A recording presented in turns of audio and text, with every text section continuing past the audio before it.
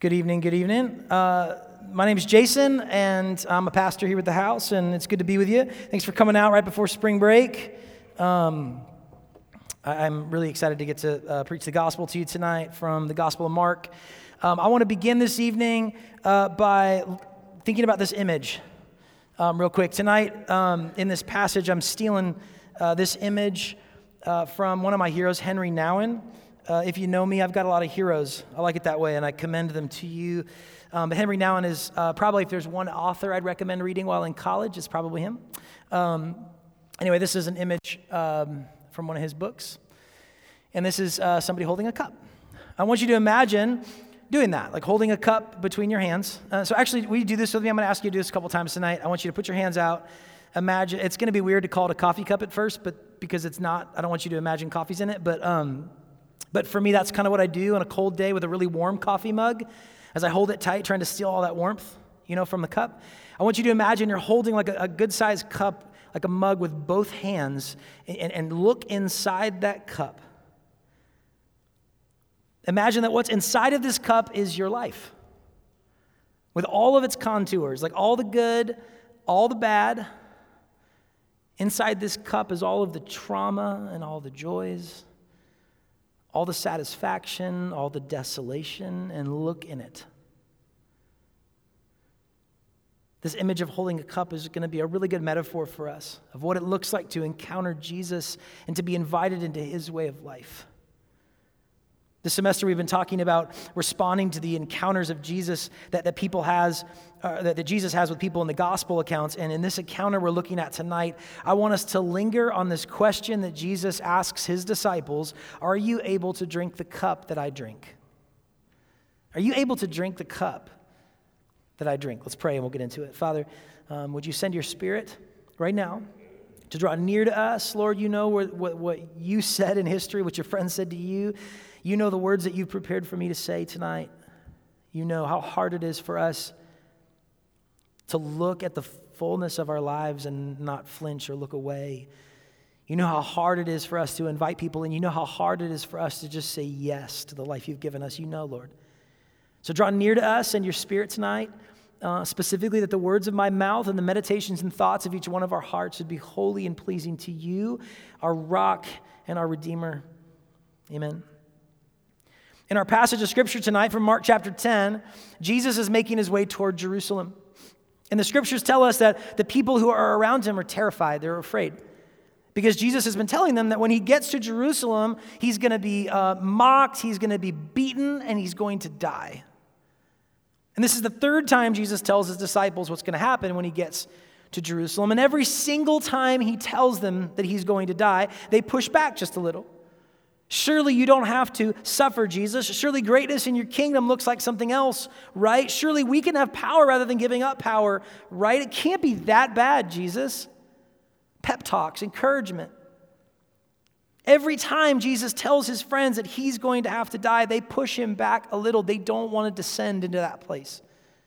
It's so uncomfortable for them. This is a really silly comparison. I just didn't want to overthink this. All right, but imagine you got involved in the house like your freshman year. And imagine for the next 3 years, you've been pouring out your life in and through this ministry. You've been proclaiming the gospel of Jesus to other people on this campus. You've been making disciples of him from people, your peers and people behind you. You've been learning from people in front of you. You've been developing as a leader. You've been growing in Christ-likeness in this place. You've been risking intimacy.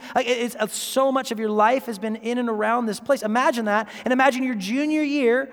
I say to you, look, I know that there's 10,000 students on this college campus who are not involved in a college ministry and who are not meaningfully connected to any local church. I know that. But I really believe that part of the way forward for us is to actually close down the house and let some new expression of the church come. Because, hey, this isn't supposed to be here forever. This doesn't equate to the church. I don't need you following a brand into the kingdom of God. But this is the place that you've been given your life to, so to speak. And I want you to imagine how confusing that might be for you if you've been involved in this place for 3 years. You probably wouldn't want to see it end, right? I mean, silly comparison, but these guys had given their lives to following. That's not like passive-aggressive way to be like, wink, wink, 6 weeks, we're closing the doors. I just was thinking of an example. That actually happened with the previous director. Wasn't he like preaching and said like, if I ever leave, and then like the next semester, he's like, also I found a job over the summer. That's not happening. Okay, anyway, I gotta move. All right, so listen, these guys, these disciples of Jesus, had given their lives to following Jesus as their Savior, and now he's telling them that he's gonna die. Can you imagine how they would feel? Well, let's pick up our text. Nia, if you would, let's start with, this is from Mark chapter 10. Open your Bibles, get there, get familiar with the word in your own hands, on your phone or otherwise. Mark chapter 10.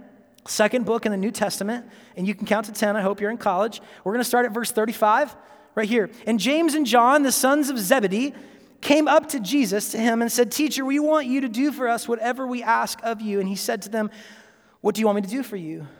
And they said to him, Grant us to sit, one at your right hand and one at your left, in your glory.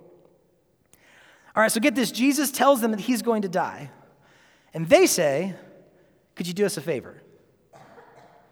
Like, I don't know how Jesus felt in that moment, but I know how I'd feel, right? Like, maybe you guys don't really care about me, right? Or maybe you didn't hear me. Maybe you don't understand me. Maybe you don't believe me. I just told you that I'm going to die. And you're asking me if I can do you a favor? But Jesus is so humble, he did not respond to them like I would have responded to them. He says to them, What do you want me to do for you? What do you want me to do for you? Even in the midst of what we know was so hard for him. He wants to address the desire of his friends. He's exempling for them what he's about to teach them. He has come to serve. Let us sit at your right hand and at your left hand, Jesus. You see, they believe he has some kind of power, that he might be able to accomplish what he's intending to accomplish. They believe that his kingdom is coming. These two disciples, James and John, they've got a high view of Jesus. Let us sit at your right and left hands. We want to be there when kingdom comes. Let us sit at the seats of honor. These men have a high view of Jesus. Notice that they're asking him for seats of honor in his kingdom, and they believe that he can do it. They have a high view of Jesus, but a misunderstanding of his kingdom. A high view of Jesus, but a misunderstanding of what all this means for them. You may say that you love Jesus, you may love Jesus, you may exalt him and lift him up, but do you know what he's offering you? Do you know what it looks like to be great in God's kingdom? It's possible that you have a high view of Jesus and you don't understand what he's offering you. Let us sit at your right and left hands in glory, Jesus. Let's pick it up in verse 38, if you would, Nia. Jesus says to them, You do not know what you're asking. Are you able to drink the cup that I drink, or to be baptized with the baptism with which I am baptized? And they said to him, We are able. And Jesus said to them, The cup that I drink, you will drink. And with the baptism with which I am, I love that, by the way. He doesn't say you can do it. They said we're able. He doesn't say you can do it. He just says that you will. But to sit at my right hand or my left hand is not mine to grant, but it is for those for whom it has been prepared. And when the 10, meaning the other friends, the other disciples, the friends of James and John and Jesus hanging around, when the other 10 heard it, they began to be indignant at James and John. So Jesus says, You don't know what you're asking. Jesus doesn't necessarily condemn them for asking the question that they asked, can we have these places of honor? But he does tell them that they don't know what they're asking for. And how often this is true for all of us, friends. Like, we can just take stock of the prayers which have actually been prayed by those of us in this room over the past year. How many of us have no clue what we're really asking for? We don't know what tomorrow brings, and we're asking God to deliver on things which are months or years or decades out. We don't know how to manage our own lives very well, but we pray to God that he would bring somebody else into our lives. We don't know how to be faithful with $20, but we're praying that we can make hundreds and thousands and tens of thousands and hundreds of thousands. We don't know what we're asking. And now we come to this question that we're going to spend most of our time focusing on tonight. Are you able to drink the cup that I drink? This is the metaphor Jesus uses. Jesus, we want to sit at your right and left hands when you're enthroned. We would love to have seats of honor and glory with you in your kingdom. Friends, you don't know what you're asking. Are you able to drink the cup that I drink? All right, get this. Throughout most church history, Christians have viewed the last week of Jesus' life before the cross, okay? We call it Holy Week. That last week of his life, Jesus coming into Jerusalem on a donkey, the celebrations that happened around him, the putting on of a crown of thorns, the covering with a robe, the exalting of Jesus on a cross, Christians have understood this to be a coronation ceremony. This is the enthroning of a king. People of God, this is what your king looks like. This is what the posture of God is toward you. I don't know what image you have of who God is when you walk through the woods and you look at trees. I don't know what image of God you have when you check your Facebook wall, or you don't use Facebook, your Instagram stuff, and then TikTok, sure, other things. When you do those things, I don't know what you think God is, or what your parents told you God is like. When Christians have seen Jesus on the cross, they've understood this to be the picture of their king. The throne is a cross, and on the throne is a slain sacrificial lamb. And to his right and to his left in these places of honor are outsiders and sinners. On his right and on his left are people who deserve what he did not deserve, and those are the very people that he welcomes into the kingdom. This is a coronation ceremony. You want to sit at my right and left hand, but do you even know what you're asking? What's filling Jesus' mind at this moment had to be his own execution on the cross. Are you guys really asking to be hung up next to me?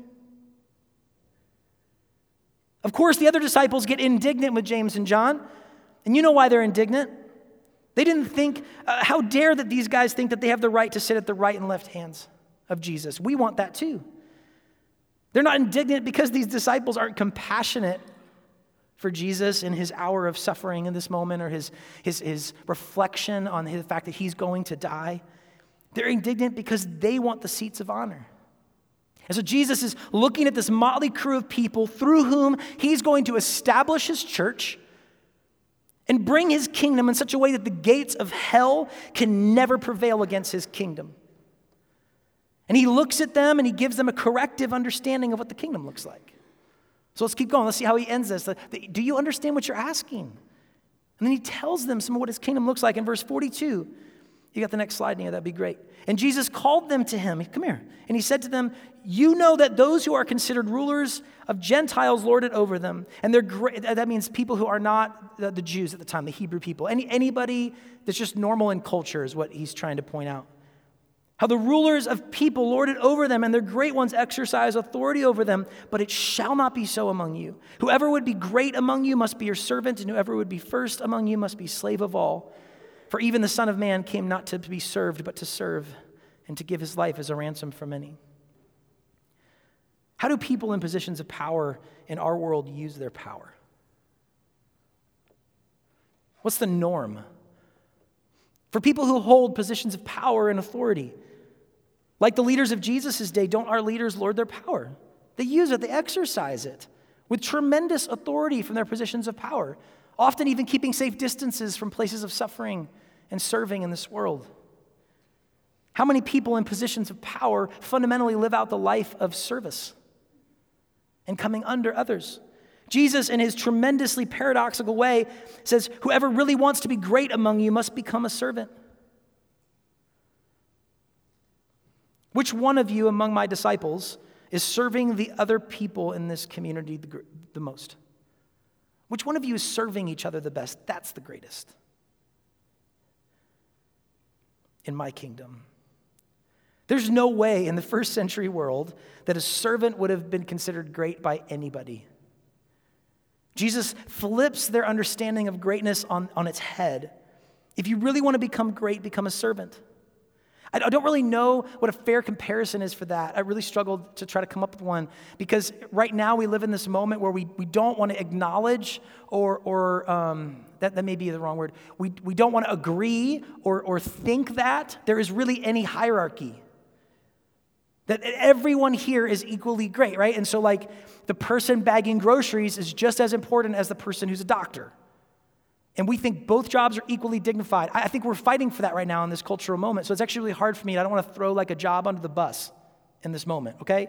But I'm trying to think of like some role in our society that no one really thinks is that great right now, okay? And almost any answer I give is going to get me in trouble, so I got to be careful. I'm just going to use the Greek word in this case, so because that's just easy for me to blame it on the Bible. Jesus uses the word servant, which that word shows up in the book of Acts. Many people think that's the beginning of this office in the church called the deacon. The word he uses, servant, it meant like a server at a restaurant, a person who waits tables. Okay? So just imagine, for example, Jesus said, if you really want to be great, I want you to wait tables for the rest of your life. If you really want to be great, I want you to be a line cook. If you really want to be great, I want you to bag groceries. Something like that. I mean, you see what I'm saying? Like, but imagine we all agreed that there's a intense stratification, and like busser is like the lowest. And Jesus is sort of throwing that at them, right? And then he doesn't stop there. He takes it deeper. He goes to the next thing. He then says, sorry, I wrote some funny words down here that I'm trying to figure out how they fit. Okay. He then says, you must be a slave to all. Not only a servant, but you must be a slave to all. This is very, very Hebrew. If you read the Bible, you'll come across this a lot, where one thing gets said and then the next thing is kind of like it, but intensifies it. That's a very Jewish thing to do. It's throughout the whole Bible this happens. Whoever is serving you is the greatest in my kingdom. Whoever really wants to be first, whoever wants to be first must be a slave to all. And although Jesus probably didn't have in his mind chattel slavery in the West like we know it and think about it today, in the first century world, slaves were not persons. They didn't have rights. They didn't have dignities. This is an utterly confusing thing that Jesus would have said. If you want to be first in my kingdom, be a slave to all.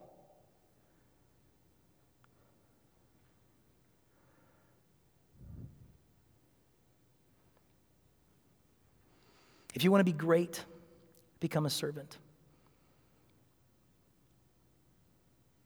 I know there's a temptation when Jesus says things like this to poeticize it, to make it seem like poetry, to roll our eyes or just think it's spiritual talk. But what if Jesus really means something like this? Like each of us in this room right now, I know it's different, but each of us has an operating understanding of what the great life would look like. What would your life, if it were great, look like? And what if Jesus' definition of greatness doesn't align with yours?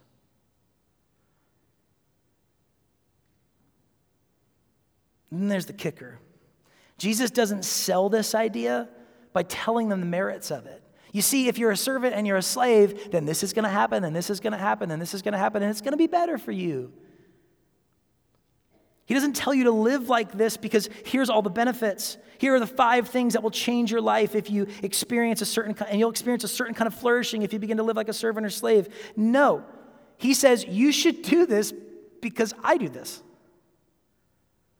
That's why you should do this. The Son of Man came not to be served, but to serve and to give his life. This is as a ransom for many. This is one of the most important verses in Mark's gospel. It's also one of the most important verses in Matthew's gospel, where Jesus, out of his own mouth, tells us some of what is happening on the cross. On the cross, Jesus is bringing people back from death. While we were dead in our sins, Christ died for us. He who knew no sin became sin for us in order that we might become the righteousness of God. He gave his life for others. This is what greatness in the kingdom of God looks like. This isn't just what people in God's kingdom do. This is what the king does. The very king of this kingdom lives this way. If you want to be like the king, what do you think that means for you?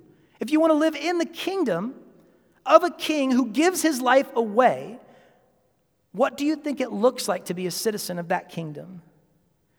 Jesus did not consider equality with God something to be grasped, but he emptied himself, taking on the nature of a servant. So if I want to be like God, how does that fit, clamoring for a seat of honor and trying to grab a hold of this thing? Do you see how counter to the kingdom that is? You want to be great? I don't know if you know what you're asking. You will drink this cup, and in my kingdom, greatness looks like serving. It looks like coming under people, not lording it over them. This is what I do. So this is what I'm inviting you into. This is the cup that I'm inviting you to drink. He offers you this way of life by saying, look at me, this is what I do. And if you want to be like me, trust and live like me. Drink the cup that I drink. Earlier, I had you imagine that you were holding a cup. And in this cup, I asked you to imagine that it was full of your life, of all the joys and the sorrows. That it's your life, not somebody else's life. It's not a different life. It's not a different version of your life. It's your life. Do that with me again real quick. I'm going to have you do a bunch of these little hand exercises here as we end our sermon. Hold your hands together, cup them together, and imagine in the midst of your hands is your life. You might wish that there were a different life in here, that you had somebody else's life. Maybe you wish that, or that your life was different somehow. A word of consolation. Jesus knows what that's like, to wish that this was different. Jesus had a cup he was holding too. And alone with the Father, just moments before he was arrested, Jesus asked for another cup. He said, Father, if it's possible, let this cup pass from me.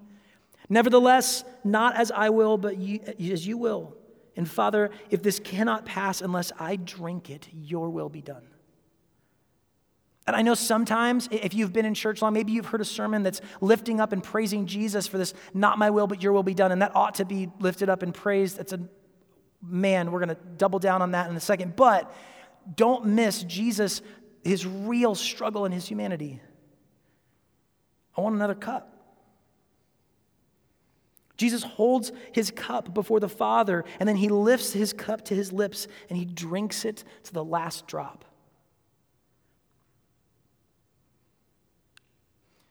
If you would be great in my kingdom, serve like I serve. If you would be first, be last.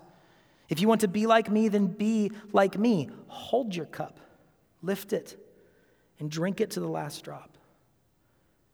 We may want another cup, but encountering Jesus often means that he's inviting us into something surprising.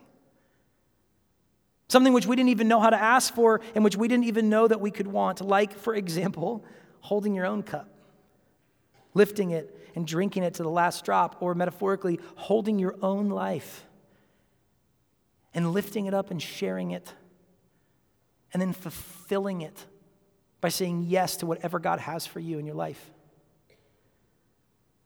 Friends, what if God doesn't want you to become somebody else? What if he doesn't need to edit your history to bring you joy? What if he's delighted to receive you as you are and bring you, with whatever is currently in this cup, into the fullness of life?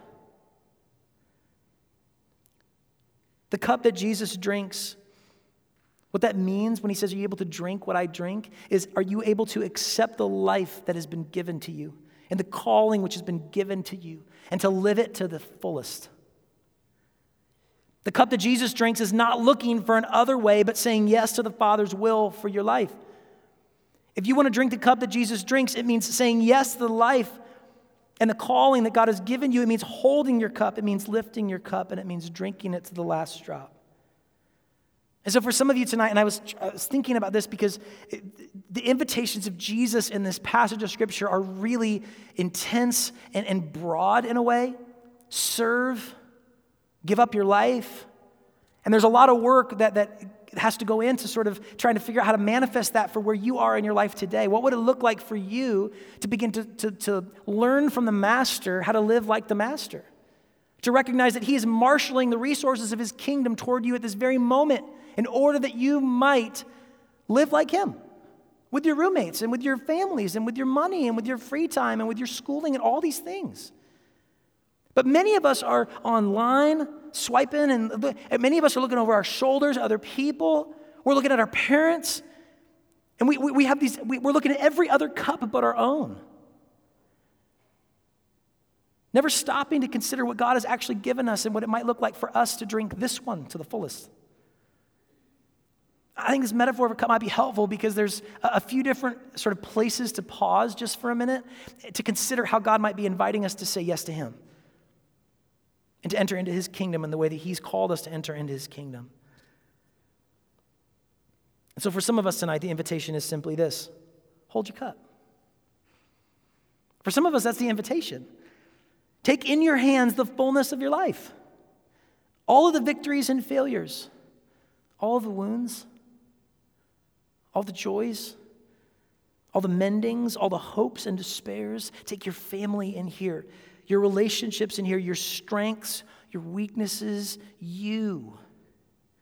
Take that into your hands, look inside of this, and behold the life that God has given you. You may not like it, but it's the only one you've got. And it's the very one God has given you. Hold it. God finds you and your life precious, and no one else can live it. It is yours alone, and it is yours to hold. So hold it. And how can you drink this cup if you don't hold it, friends?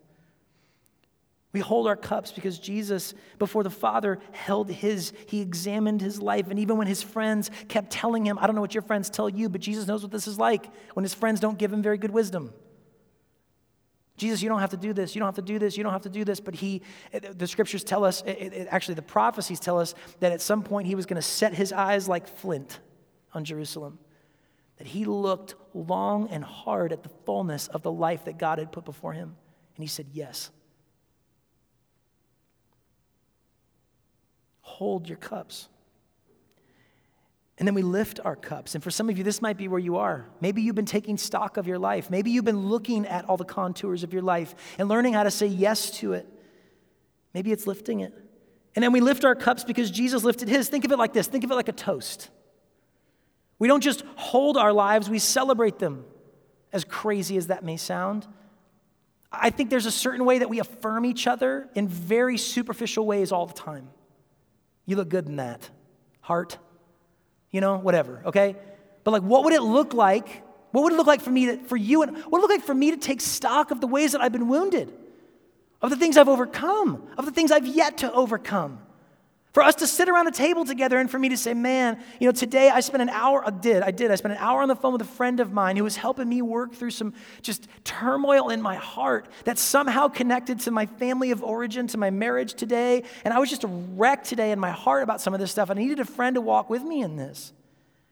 What would it look like for me to take the abuse in my family and the drug use in my family and the poverty in my family and the overwhelming amount of marriages in my family? Two of my daughters last night were laughing because they have 5 sets of grandparents. And I was like, I know, I'm sorry. And one of my daughters said, it's all because of you, Daddy. And I was like, and she was laughing, but I was like, and it's not because of me. That's not my fault, but that's a part of my life. There's other things that are my fault that are also a part of my life. What would it look like for me to affirm all of that? Not because I think it's all great, but because it's the only life I have. I don't have another one to share with you. I don't have another one to celebrate. Are there desires here? Yep, that's in the cup too. Are there things I want mended? Yep, that's in the cup too. And like a toast, I lift that up. Even with all the chaos and the damage and the bruising and the mess that so many of our lives are, we lift our cups and we say, this is the only life I have, and if God is going to meet me, if God is going to redeem me, it's going to be in this cup. And if you and I are going to meet each other, if we're going to be a part of each other's stories, if we're going to love one another and serve one another, it's only going to be out of the cups we have, not of the ones we don't. I don't have another one. Some of you holding your cup, friends, the invitation is for you to lift it up, to let others in, to risk being known and loved, to reject, I don't know, this metaphor is weird, but like pouring a little bit into a prettier cup, and it looks like a natty light, or something, and trying to find intimacy that way. Anyway, that's not in the notes, but that's free. Okay. All right, listen, this of course is where this goes. Finally, Jesus drinks his cup to the bottom. This is precisely what we're invited to do with our own lives, is go with Jesus to the bottom of our cups. What would it look like for you and I to realize that the life that we've been given has been given to us on purpose? That the only way to find, this is so strange, this is so the way of Jesus, that the only way for your cup to stay full is for you to try to empty that sucker. To use it. Because what it means for me to drain my cup to the last drop means for me to look at all the things which God has given me and done in my life, all the contours of my existence, and offer it up in service to others and in love. If this cup will not pass from me, Father, unless I drink it, then your will be done, and I drink it. This is the cup which has been given me to drink. We want our cups, our lives, to be full, to be overflowing, and we want that drink to go down smooth. And there is a way. It's the way of Jesus. It's emptying your cup and trusting him to fill it. So I don't know where you are right now. I really don't. Some of you I do. Some of you I know. But generally speaking, I don't know where you are right now. Maybe is God inviting you to pay attention to the life that he's giving you? To hold your cup and look into it. Maybe he's inviting you to lift it up and invite other people in to celebrate your life, to risk vulnerability with each other, to risk being fully known and fully loved or rejected. That's a reality. Jesus, in his moment of need, that moment he was before the Father asking for another way, you know what he did with his friends? He asked them to pray for him. You know what they did? They fell asleep 3 times. That blows my mind theologically. I'm not really sure what to do with Jesus wanting us to pray for him, but that's a thing. And he's so anxious and sorrowful and that he's sweating blood. And he says, will you please pray for me? And they just keep passing out. And how lonely he must have been. How lonely he must have been. So part of the risk it's the only way you're going to be fully known and fully loved, but of course one of the reasons we dodge it is because sometimes people don't love us. Or people don't know us really well. And so even being loved when you're not known well, it's fake. It doesn't land anywhere deep. All of us in the end, of course, are invited to drink this and to say yes to whatever God is calling us to in our lives. If you want to be great in the kingdom of God, it's likely that you don't know what you're asking for. Because what you're asking for really is to hold this cup and to lift it up and drink it to his last drop, and that means to be a servant of all like Jesus. And who among us is clamoring for that and chasing after that? Maybe some of you in this room, this is really true, some of you in this room are not asking to be great in the kingdom of God at all. And this whole sermon is a bit strange because you're not like James and John saying we want to be great in your kingdom. Maybe the jury's still out for you. And it's a funny thing to invite you in a sermon like this because the kingdom of God looks so counter to the kingdom of the world that if you've heard me right, what I've said is that if you want to follow Jesus, it's going to end up looking something like the cross. That's the kind of life Jesus is inviting you into. And who signs up for that? Nobody wants to drink a cup if it's all bitter. And Jesus doesn't make petty promises. He doesn't have slimy sales pitches.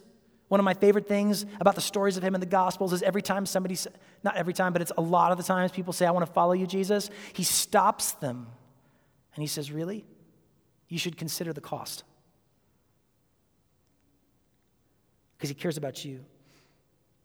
What's interesting to me is the invitation, the real attractive thing, so to speak, is actually that the king of this kingdom lays his life down for you. That he serves you and he wants to call you his friend, that the king of all creation wants to outdo you in honor. I know that the religions of the world, I know the pop psychology of the world, I know the good motivational speeches of the world all talk about any number of things to gain a certain degree of positivity and honor. We sort of have all these ways that we negotiate this like tit-for-tat relationship. I scratch your back, you scratch mine, so to speak. We affirm one another. It's so interesting. I don't know what your image is of Jesus. He doesn't play that game, but neither does he play the game of world religions that talk about a God who is distant and far away, who's disappointed in us, or who doesn't like us. Some of you have even been taught that God loves you but doesn't like you, and that's a bad word. That's not true. It's not true. Jesus doesn't move toward things he doesn't like, friends, like this. He loves the things that he has made. He's not far off and away. The king of this kingdom is, you will never beat him at service. You will never beat him at outdoing you in honor. You will never find a place where he hasn't already beaten you to the submissive punch. He is more submissive than you've ever been. But none of us imagine God like that. Even if we come to the Lord's table every single week or daily in some traditions, and when we go, Christ's body broken and his blood shed, it's still like, God, I know you don't like me. I know I've got to journey this whole distance to get back into your good graces or something. You will never outdo him, ever, in this posture, ever. The King of all creation wants to outdo you in honor in this way. And just maybe, for those of you that don't necessarily know what it's like to be part of the kingdom of God or don't know if you want to be in or follow Jesus or something, maybe if God's people would live the way Jesus lives, maybe you would want a seat at the table. Maybe if everyone in this room who was after Jesus tried to outdo each other in honor, maybe if we didn't keep saying that's not my responsibility, but started seeing the whole of God's creation as a thing that we are called to love. Jesus said, a slave to all, friends. That we're racing each other to the bottom to lift everything up. That's the call that Jesus has on our lives. And for those of you who are not yet following Jesus or who are standing at such an arm's distance away, I've got to wonder if the people of God begin to live like him, if that would be way more attractive for you. We're about to come to the table in just a moment, but before I do, I want to invite us to take a moment of silence and to consider how the Holy Spirit might be at work in our lives. I really do think, friends, that just metaphorically, as we've been walking through this image of the cup tonight, I really think that there's this place of entry maybe for all of us in this room, either at holding and taking stock of our lives, holding this cup. Henry Nouwen says that entertainment, literally, the word actually means in its etymology, it literally means to hold you in between things which really matter. That's what entertainment means, is to hold you right in the middle of a bunch of things that you probably ought to be doing. And we spend so much time distracting ourselves, so much time not attending to our lives, that for many of us, I actually think this is actually the place, is for us to just hold it. You actually can't do that without some silence. To pause and reflect on who you are, who God has made you to be so far, how far he's brought you. All those, some of you, that's the invitation, is for you to hold that, and that Jesus too is holding his cup. And he wanted a different one. And for some of us, it's lifting it up and inviting others to share in this. And it's hard to do that without some words. I don't know how to invite you in if I don't use some words. So if your invitation, maybe you've been holding it, is to lift it, you're probably going to use some words to extend some vulnerability and to risk some of that. And then, of course, for all of us in the end, for sure, it's drinking it. What does it look like for you to say yes to the life that God has actually given you right now? To say yes to it. To not want an other way, but to say, God, maybe you know what you're doing. What is my role to play in this life that you've given me? And let me drink that to the bottom. So let's take a minute. And I'll pray for us when we're done, and we'll come to the Lord's table together.